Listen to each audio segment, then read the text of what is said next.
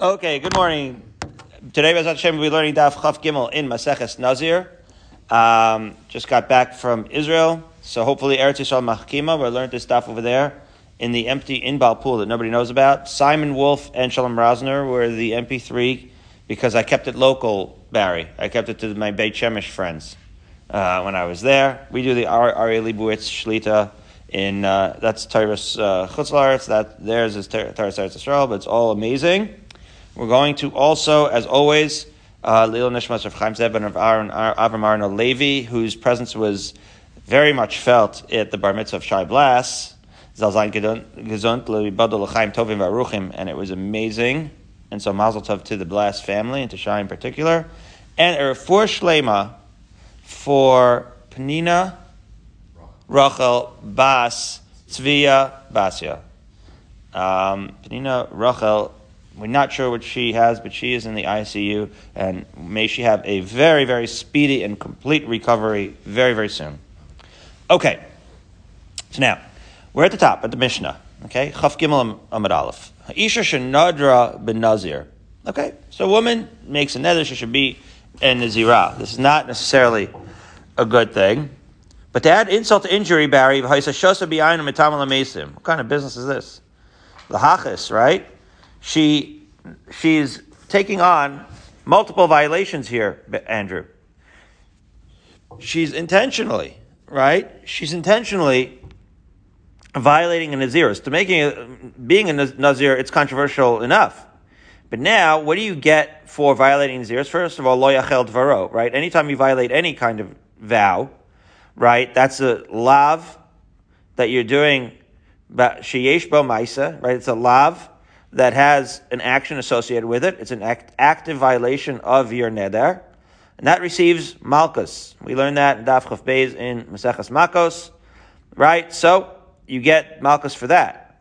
Now, in addition to that, the Nazir himself has a separate, right, isurim of yain and of tumul mesim, and that is also a lav, right? So that's one of the things that's fascinating, right? Which is that you can generate isurim deoraisa. That's one of the things about nadarim in general and naziris in particular. You're making these things usher to you, midoraisa, which is to say the consequences would be for a lav sheish b'maisa. The consequences would be malchus, as the Mishnah continues to say, Hare zu sofeges es arbaim. Yeah, she's going to absorb those 40 lashes. She sure will. So again, as I just pointed out, the Gemara is, first of all, it should be obvious, the Gemara is going to point out soon enough. And also, it happens to be, actually, the Gemara already pointed this out 2 days ago. And what they mentioned was that this is actually just a contrast with the Sefer of the Mishnah. Right? What happens in a case where there's hafaris nadarim? If the Baal, right, this is a married woman, let's say, right, because she's Ha'isha Niknes, right, so this is a married woman. So if her husband is Mayfair her neder, and she thinks she's violating the neder, but she's not, how does that work? And that really becomes a topic of our Mishnah and a topic of our Gemara. But let's just point out over here, that when it says Harezu Sofek as Tzarbaim, she's not only going to get 40, well, really it's 39, but she's going to get the multiples of it, right? She's going to be chayav malchus multiple times. We'll learn soon enough, Be'ezrat Hashem and malchus, how that works when you get multiple sets of malchus, but suffice it to say, she has violated the Isser in the standard case. So no real big chiddush there, right? Over the neder, over the naziris, that is how we set up our case. But where we get to the meat of the Mishnah is as follows. Heifer la ba'ala, but if her husband was made for her neder, now, of course, it doesn't matter whether he did it after or before. It might, right? Does the hafaras nadarim work retroactively? Right? Let's say he was made for the neder after she already drank the wine. What would happen then? She was made for her neder, so she really never was able to be a nazirah, or was she a nazirah until he was made for the neder? That's the topic that we already talked about. But be that as it may, hefer la ba'ala, if the husband was made for it, vehi lo yada shehefer la ba'ala. Right, so before we get into the issue of when he did the hafaras nadarim, let's just highlight the fact that she was unaware of that hafaras nadarim. So this is a hafaras nadarim without her das. Right, but it's the same case. In other words, without knowledge of the fact that her neder had been revoked, she's drinking the wine, she's touching Mason with impunity. Eina sofegas es ha'arbaim.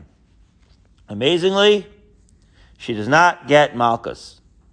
Rabbi Yehuda Omer, im eina sofegas ha'arbaim tisbog makas mardus. It's a question whether Rabbi Yehuda is actually cholek. It could be that it's the same, that the Tanna Kama would hold the same. That is not entirely clear. But the bottom line is, what Yehuda is saying is, she doesn't get the 40 lashes, as we call them, the makos mida oraisa, but she gets makas mardus, which is the makos that the chazal, the Darbanan, had the authority to give. They have authority to give makos to somebody. It's patterned clearly after the makos mida oraisa. So you could say, well, wait a minute, like halacha l'maisa, what would be the difference in terms of the consequences? It feels the same. Lashes are lashes. Well, first of all, okay, there's a difference between whether you're chayiv d'oraisa or d'Rabbanan, but the Rush, quoted by the Art Scroll over here, says that it's possibly done with less force when it's mid'Rabbanan. Like you know what I mean? Like when it's a holy war, like when the Torah sanctions it, you could put your elbow grease into it more. Whereas if it's mid'Rabbanan, then you gotta mix it in with a little bit of rachmanis, because it's not really sanctioned by Hashem in a direct biblical way. So maybe you're gonna half send that lash. Okay. Is the isur of cutting one's hair as a nazir or a nazira applicable to a woman as well? That's it. So Barry asks an interesting question. He says, we see over here that the Mishnah only mentions yain and tumah l'mesim. Why does the Mishnah not mention cutting the hair? Why didn't it say that she made the neder and she cut her hair?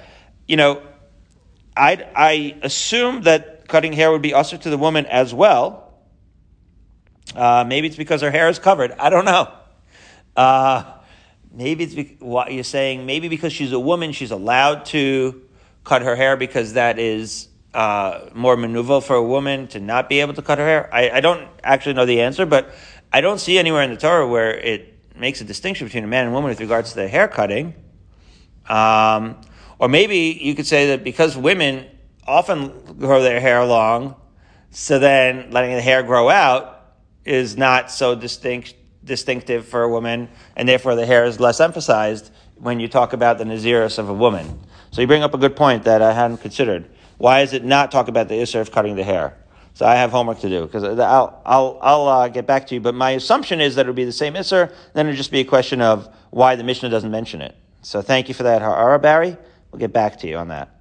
Somehow I went to Eretz Yisrael, and he got the Aviras Eretz Yisrael Machkima. Barry, I guess because we're all a unit, we're a soul cluster. So you got the wisdom of Eretz Yisrael vicariously through my being there. Okay, good question. Let's see the Gemara, and I'll try to get back to you, Bli Neder. Okay, Tana Rabbanan.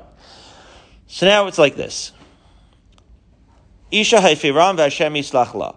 This is the classic pasuk where you see that a Baal can be mefer the neder of his wife. And when the pasuk says that, it says that a Baal can be mefer the neder, and what happens? Hashem yislach la. Hashem consequently forgives her. Okay, well that implies that he has to forgive her for something. In other words, right, when you say that the hafaras nadarim is accomplishing not just the removal of the neder, but it accomplishes atonement, right, and forgiveness. So obviously, this seems to imply that there's something to be forgiven for. Says the Gemara, "Be'isha shehefer labala v'hi lo yad'ah hakasav medaber, she'itzricha kapara slicha."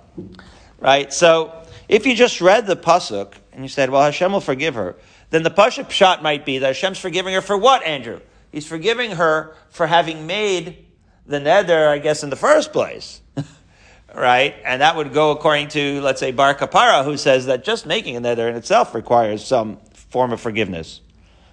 But the Gemara is reading more into the pasuk. The Gemara is saying that no, when it says Vashem Yislach La, she did something wrong on top of that. So therefore, it infers that what did she do wrong on top of that? It must be the case of our Mishnah. It must be our case where Isha shehefer labala, the Baal is mefer her neder v'hi lo yad'ah, right? And without her knowledge, and therefore, that's why she tzricha kapar uslicha. And therefore, we're learning an important idea. that Hashem Yislach La means that what? The woman thought she was doing an Avera, and despite the fact that she attempted the Avera, Barry, she attempted to violate her Nazirus, when her husband revoked her neder, she actually got forgiveness without even realizing it. In other words, she thought she was doing an Avera, but it was an Avera b'shogeg, right? It was an Avera, meaning where it was not really an Avera, right? She thought she was doing an Avera, but in fact she was not. It was a non-Avera with kavana for an Avera. When you don't do an Avera, even if you have kavana to do an Avera, Hashem forgives you, right? Hashem forgives you. You intended to do an Avera and you didn't, Hashem forgives you. That's actually astonishing. So astonishing, Andrew, that it caused Rabbi Akiva to cry. It says the Gemara, Ukshayamagia, Rabbi Akiva, it's al pasuk zeh. Rabbi Akiva read the pasuk exactly how our Gemara describes it. He understood that the woman actually wasn't just making a Nazirus vow. She was trying to violate it, and yet Hashem forgave her. Haya boche. He cried. This is astonishing because Rabbi Akiva himself takes a lot to get Rabbi Akiva to cry, right? He saw wolves walking through the ruins of the Chorban, and he laughed, right? He met his own demise as one of the Sararugei Malchus burning up, and he smiled and took it as an opportunity to say Shema Yisrael b'chol vavcha, b'chol nafshecha, and drank in the flames like as if they were a cooling refresher. So I'm saying, but this made him cry, right? The perspective of the Gadol of Rabbi Akiva, that he saw the Yad Hashem and everything, and he saw the turning of events, and he was able to turn everything to a positive, but this actually caused him to pause, to take a double take. Why? For the following reason. Ma mishin iskavein la'alos biyoda besar chazir. Well, let's take the inference here. Let's say a person intended to eat chazer treif, ve'ala biyoda besar taleh, but instead he was just eating regular lamb chops. Ta'on kapara slicha. So certainly, right, he's going to need kapara slicha. Hamiskaven lalos biyoda besar chazir ve'ola biyoda besar chazir al achas kama v'kama. So Rabbi Akiva is trembling from this because it might be true that this woman gets kapara slicha, but she was saved by her husband unknowingly. But the bottom line is that mi'ikar hadin, right, halachically, she didn't do any avera. In other words, technically she did no avera, and the only thing that remains to be forgiven is her intent. Wow. So that means that when you did an avera without intent, you still need forgiveness. This caused Rabbi Akiva to tremble. He said, "You're saying every time that I don't intend, I still need to have kapara and slicha? So you're saying that every time, that just the intention to do something wrong is something that Hashem is very aware of, and when you have the intention to do something wrong, then you're going to be requiring atonement, even if you didn't do that thing wrong." That is very frightening indeed. Of course, right, Bezdin is not going to be able to punish you for that. I seem to recall that in the Sheva Mitzvahs B'nai Noach, maybe one of the distinctions between the Sheva Mitzvahs B'nai Noach and the mitzvahs that we have is that they can be actually physically punished for intent. Be that as it may, right, in Olam Hazeh, our courts, our Batei Din can't punish you for that. But the point is that Mishamayim, right, Hashem knows, right? So Hashem's going to have to give you kapara slicha. Well, all the more so, al achas kama v'kama, if a person has the intent and on top of it follows through, al achas kama v'kama, he's going to need, right, atonement and forgiveness. That is amazing, right? Think of how much compounded that avera is. That caused Rabbi Akiva to cry, to think about, right, how intense you compound your averas when you have the thought and follow through with action. It's something to be scared of indeed. Okay. Now, kayotze b'davar ta'omer, v'lo yada v'hasham nasa avano. Similarly, you might say right, that if a person may actually sins, but he didn't know, right, so v'nasav, no, he also has a sin. In other words, this is the case where he actually did sin. So again, there's two components. There's the machshava, the thought, to do the sin, and then there's the following through. So just like if you don't do the sin, but you have the thought, you're going to need atonement. So here, right, we talk about an asham talui, a person who did what? He has to bring a korban asham talui. This is in Vayikra, in the Psukim, where it describes the asham talui. What happened there? There, he did the actual action, but he was unaware of it. That's the shogeg. And there too, he only has one of the components. He doesn't have both the awareness and the action, he only has the action, but still, it's also considered, right, something that requires an asham talui, and therefore something that also requires kapara. And says the Gemara, Ma mishin iskaven lalas biyod b'sar taleh, ve'ala biyod b'sar chazir, right? And therefore, the parallel with regards to the chazer case would be that you meant to eat the kosher lamb chop, but in fact, physically you ate the chazer treif. Kegon chaticha safek shel shuman safek shel chelev, right? So for example, that would be another example where you thought you were eating kosher, but you're eating treif. So there you're physically eating the non-kosher, and therefore you're going to, but you didn't realize it, so therefore you're going to require kapara. Or for example, you had a piece of, let's say, it looked like fat. You're not sure. Is it actual shuman, which is kosher fat, or chelev, which is non-kosher fat? As we'll learn in Chulin, the distinctions of the different parts of the animal that are kosher and non-kosher. Or different, right? So, Amar Kra, V'nasa Avano. The pasuk there says also, Nasa Avano, right? And therefore, in those cases, there is, despite the fact that you had no intention. Now, of course, in the second case, it's a suffix, right? So, is that really no intention? That's different. Our Gemara will point that out. But be that as it may, if you do not have full intention to do an avera, if you technically did violate the avera, you're still going to have some atonement to do. And the Brisa continues to say, Mishin iskaven lalos biyoda b'sar chazir, ve'ala biyoda b'sar chazir, alachas kama v'kama. Right? So, obviously, an extension, just like Rabbi Kiva said, with regards to the woman who intends to do the avera, but technically does not, that shows you that if you both intend and do the avera, then you have compounded avera. Similarly here, if you do the avera without intention, you need kapara al achas kama v'kama. If you actually have both the intention and violate the avera, all the more so, you're going to have so much to atonement to do. Now, Isi ben Yehuda Omer, v'lo yada ve'ashem v'nasa avano. Wait a second. Let's look at that pasuk again with regards to the asham talui. The person had no knowledge, and he has his sin, his avon. Ma mishin iskaven lalos biyada b'sar talev ve'ala biyada b'sar chazir. A person who intended to eat a kosher lamb chop and instead was eating a pork chop, right? This is something that unfortunately could happen, right? Somebody, let's say, says that his place is kosher and it's not, or it's kosher style and the person doesn't know better, right? Right. So if that's the case, or kagon shtei chatichos achas shel chelev achas shel shuman, the chelev and the shuman often looks the same.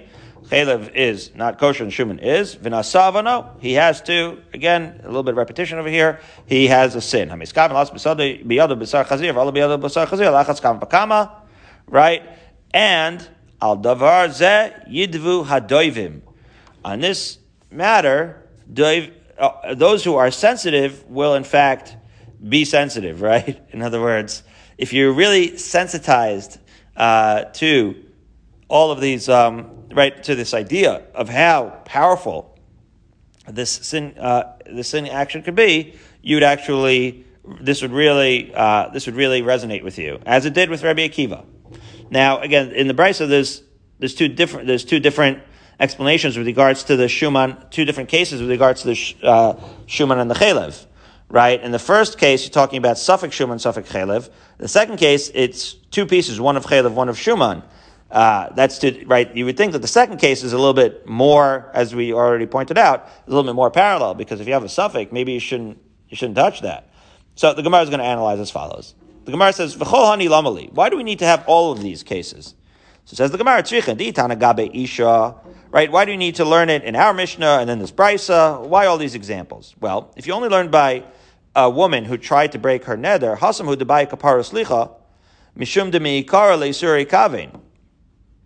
That over there, right, she only needs the kapara slicha in that case because she really had a full intention, right, to do the avera. Avchativcha safek shel chelev safek shel shuman de lehetere kavein.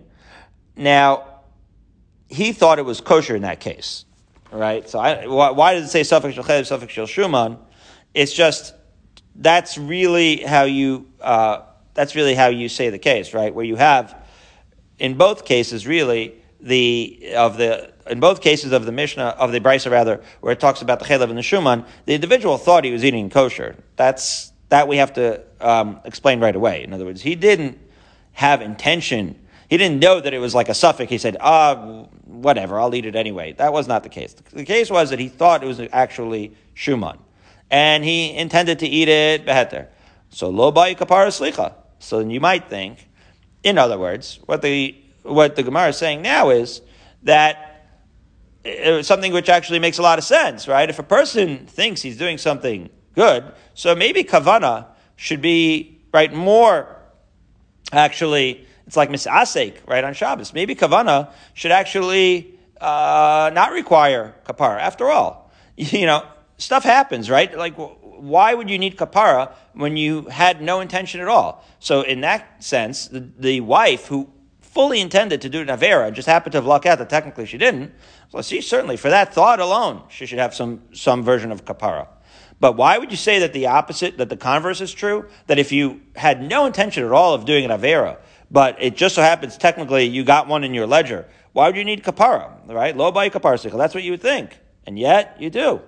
That's what we have to teach you, that no, sometimes even though it happens, it's like a form of what you would call moral luck. For whatever reason, it was destined that you have this avera, and you should do kapara because it happened to you. You might say, Barry, that, and I've seen this in some of the Mefarshim, tzaddikim, Hashem protects them from these things, right?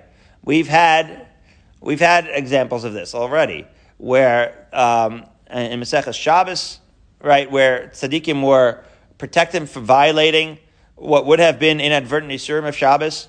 So tzaddikim are, in fact, going to merit, usually, protection, which is to say, if something happens to you, or an avera is one of those things that could happen to you, one should still, do some tshuva and figure out what actually led to that consequence, and that's a part of kapara as well. And that's what we learned. However, but then if all you said was this case where you actually did an isser, you might have thought the opposite too.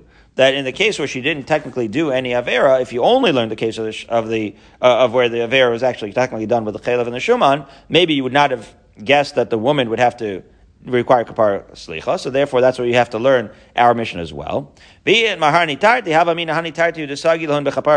but if you only learn those cases, you thought that you would think that those are the only ones where you need kapara slicha. Right, because there is no actual isur present. The ikva isura, right, getting back to ksubis, daftes, right, with the Tesha Chanuyos, we have a definite isser there. In other words, what happens in that case?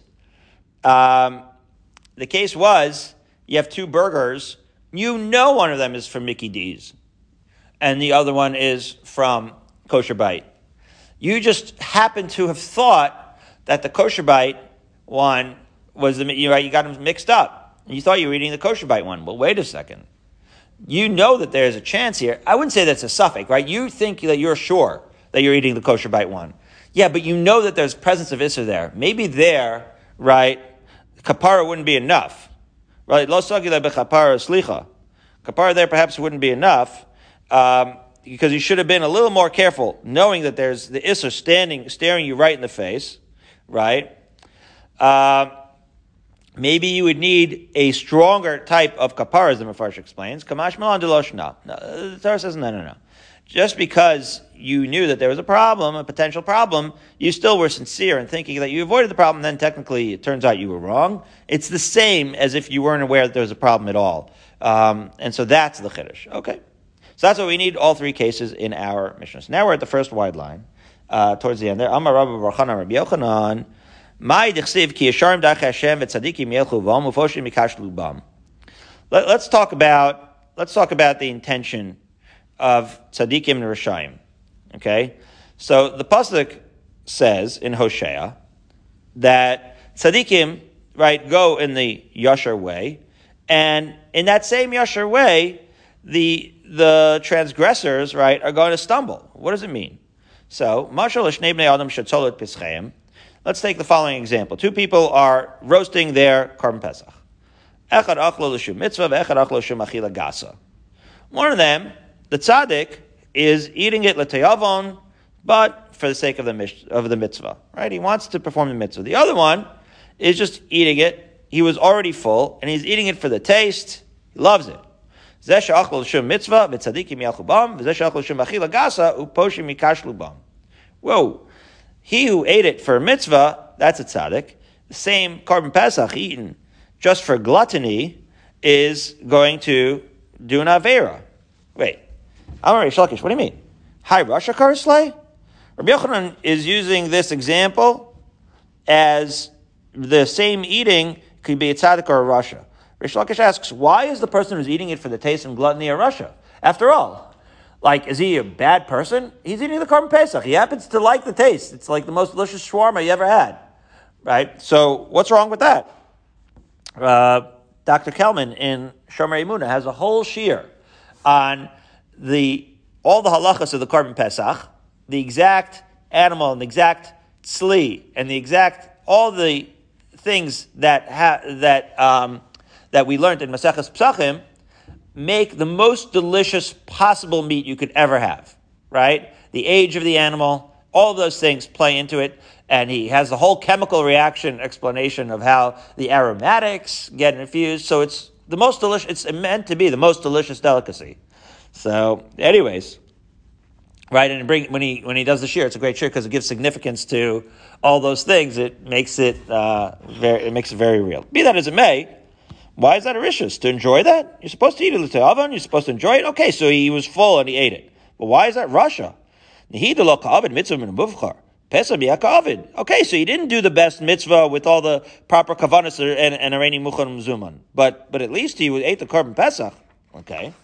So says the Gemara, so for that reason he throws it out. Now the Tosfos over here, Pesach Miyaka Avid, points out that, wait a minute, are you sure that you actually were yotze eating the Korban Pesach? After all, don't we say by Yom Kippur that achila gasa lav shema achila? That if you're eating it and you're already full and it's achila gasa, so then it's not achila at all. So maybe you should say that he was not, in fact, right, yotze the Korban Pesach. So he says, no, there's two different kinds of achila gasa.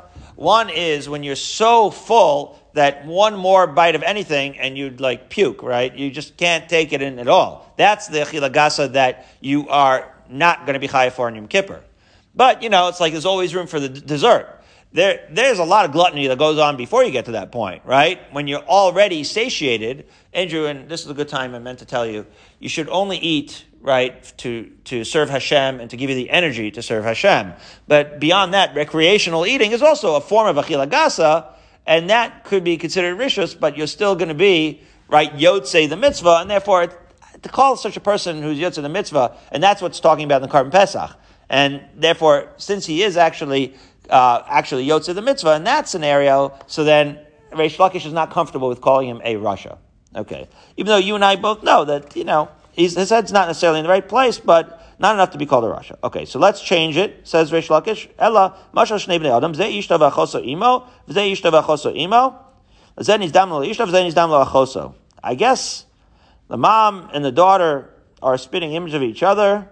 One ends up somehow with his wife, which is a good thing. The other one ends up with his sister, which is a erva, which is a terrible thing. And both of them did it like not really on purpose, but still was the moral luck, right? That's how it happened. So zeshin izdam lo isha tzadikim yelchabam, zeshin izdam lo achoso foshim mikashlubam. Right, so he who ended up with his wife, which is supposed to be, so that's the good thing, that's tzadikim yelchubam. And the same kind of kavana, but a different result. The guy who ended up with his sister, that's poshim mikashlubam. Says the Gemara, what? Me dummy? Anan kamim rechada derech, hacha shnei drachim. Is that really, we said, you're walking down the same path. Is being with your mother, being your sister, really walking down the same path, but having different consequences? It's two different paths entirely. Shnei drachim. So you say, no, okay, you're right. That my bad. Let's try another mashal. El mashal Lot shnei benos avimo. All right. Let's take this case. Lot, as we famously know, ended up, right, escaping for Sodom. Wife turns around, turns into a pillar of salt. So now it's just Lot and his two daughters. They think it's Armageddon. And, you can understand why. So the daughters want to restart the world, repopulate it with their father. So, Hein shen iskam l'shem mitzvah. So, one of the daughters intended to do it l'shem mitzvah, right, of Puravu. Tzadikim ilchubam. In other words, she wasn't into it, but she needed to perpetuate mankind, and that was a tzidkus. Okay, so that's already interesting. The fact that it would be a tzidkus, even though it was an avera, is an interesting thing. And who should iskaven l'shem avera, right? Whereas Lot, so here it's saying that both daughters apparently did it l'shem shamayim, but Lot, in fact, had kavana to do nevera. He did? I thought he was drunk. Let's see the Gemara. Ufoshim mechash lubam. So at this point, he thinks that the daughters were in the right and Lot was in the wrong. Says the Gemara. V'dilma hu nami l'shem mitzvah kaven. First of all, maybe he intended to do the mitzvah. The Gemara says, Amar Rabbi Yochanan kol hapasuk zeh al shem avera ne'emar. You have to look at the context. When you look at the context, you see that what? That Lot was not in a good place in terms of his avodas Hashem. Why? So now he dissects the pasuk, right, of everything that led up to it. An incredible psychological insight. He goes all the way back to where, right, to Bereshis Yud Gimel, where Lot and Avram part ways. And what was it that drew Lot? The Shtultz, right? Lot was drawn by the materialism and the lushness of Sodom, and it was that which triggered an entire lifestyle of, right? Sometimes you pick a path, Rahman al-Itzlan, that's not the right path, and that sends you down, right? Like a whole path that led to him eventually with his daughters, even though you can't draw a straight line, that one is causative of the other. As it says in the pasuk says, "V'yisa Lot etenav v'yaris kol kikar yarden ki chula mashke." Right? Lot is looking around. Him and Avram are going to part ways, and his eyes get wide, right, with seeing the materialism of Sodom, and he just goes right to it. Says the Gemara, "V'yisa Lot." When the pasuk says "V'yisa Lot," that is embedded in there is avera from V'tisa Eishes Naves Enea. When Eishes Potifar sees Yosef with immoral thoughts, right? That is, right? So the Tisa and Vayisa, those are correlated. Es Einav, his eyes became wide. Kihi Yashra be'einai. That's when Shimshon tells his parents, right? What happened? He saw her with his eyes and he strayed after his eyes, guys. And so that was also embedded in the action of Lot. In that very first sight of Sodom, all of that materialism got him his heart pumping, and it was a causative. One thing leads to another. Vayar. And Lot sees, going back to that pasuk, Vayar osa Shechem ben Chamor. That harkens back to when Shechem sees Dinah, and leads to the whole licentious affair thereafter, right? These are all words alluding to other places in Tanakh where bad thoughts, right, were motivated. At Kol Kikar HaYarden, again back to Lot seeing the whole Kikar HaYarden, Ki Ba'ad Isha Zona Ad Kikar Lechem. This is a pasuk in Mishlei that means by Zona, when a person is goes down the road of Znus, he'll end up sort of like addicted and obsessed to the point where he'll go down to the poverty of having just bread. That's what it means in Mishlei. And again, Kikar Yarden, Kikar Lechem, the correlation embedded in the words of Lot. or the thoughts of Lot. Ki chula mashkeh, he sees that the entire plain is well irrigated. That is going back to Elcha acharei mehavai nosnei lachmi umeimai tzamri ufishti shamni v'shikuyai. Do you remember that pasuk from Hosea, Andrew? So it says, I'm going to go after my oavim who give me bread and water, my wool, my oil, my drink.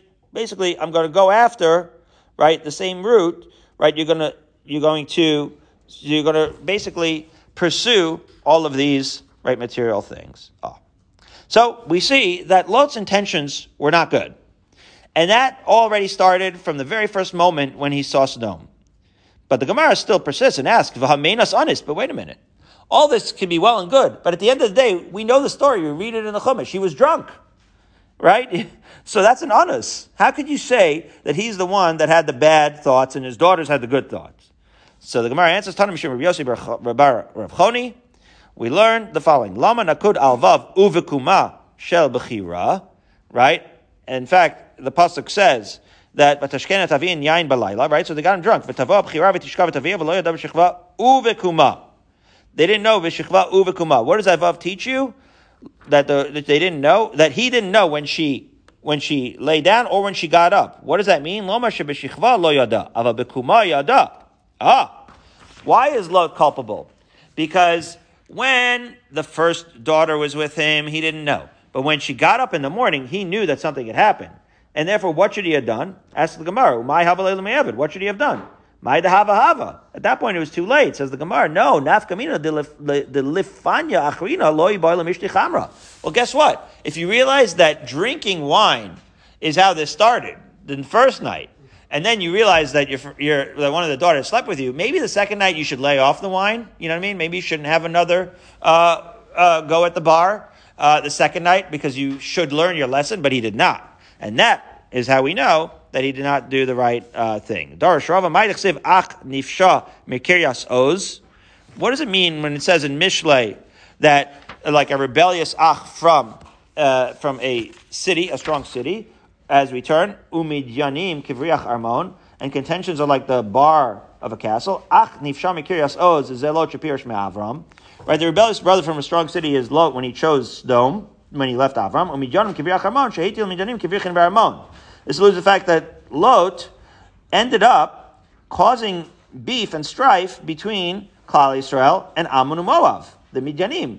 Lo yavo Ammoniyim avi b'kal Hashem, because as we know, as a consequence of all of this, well, it led to, right, Ammon and Moav came from the daughters of Lot, and ultimately later on, as a consequence of that, again, a startling lesson of how our actions have a ripple effect, Ammon and Moav are not allowed to join B'Kal Hashem.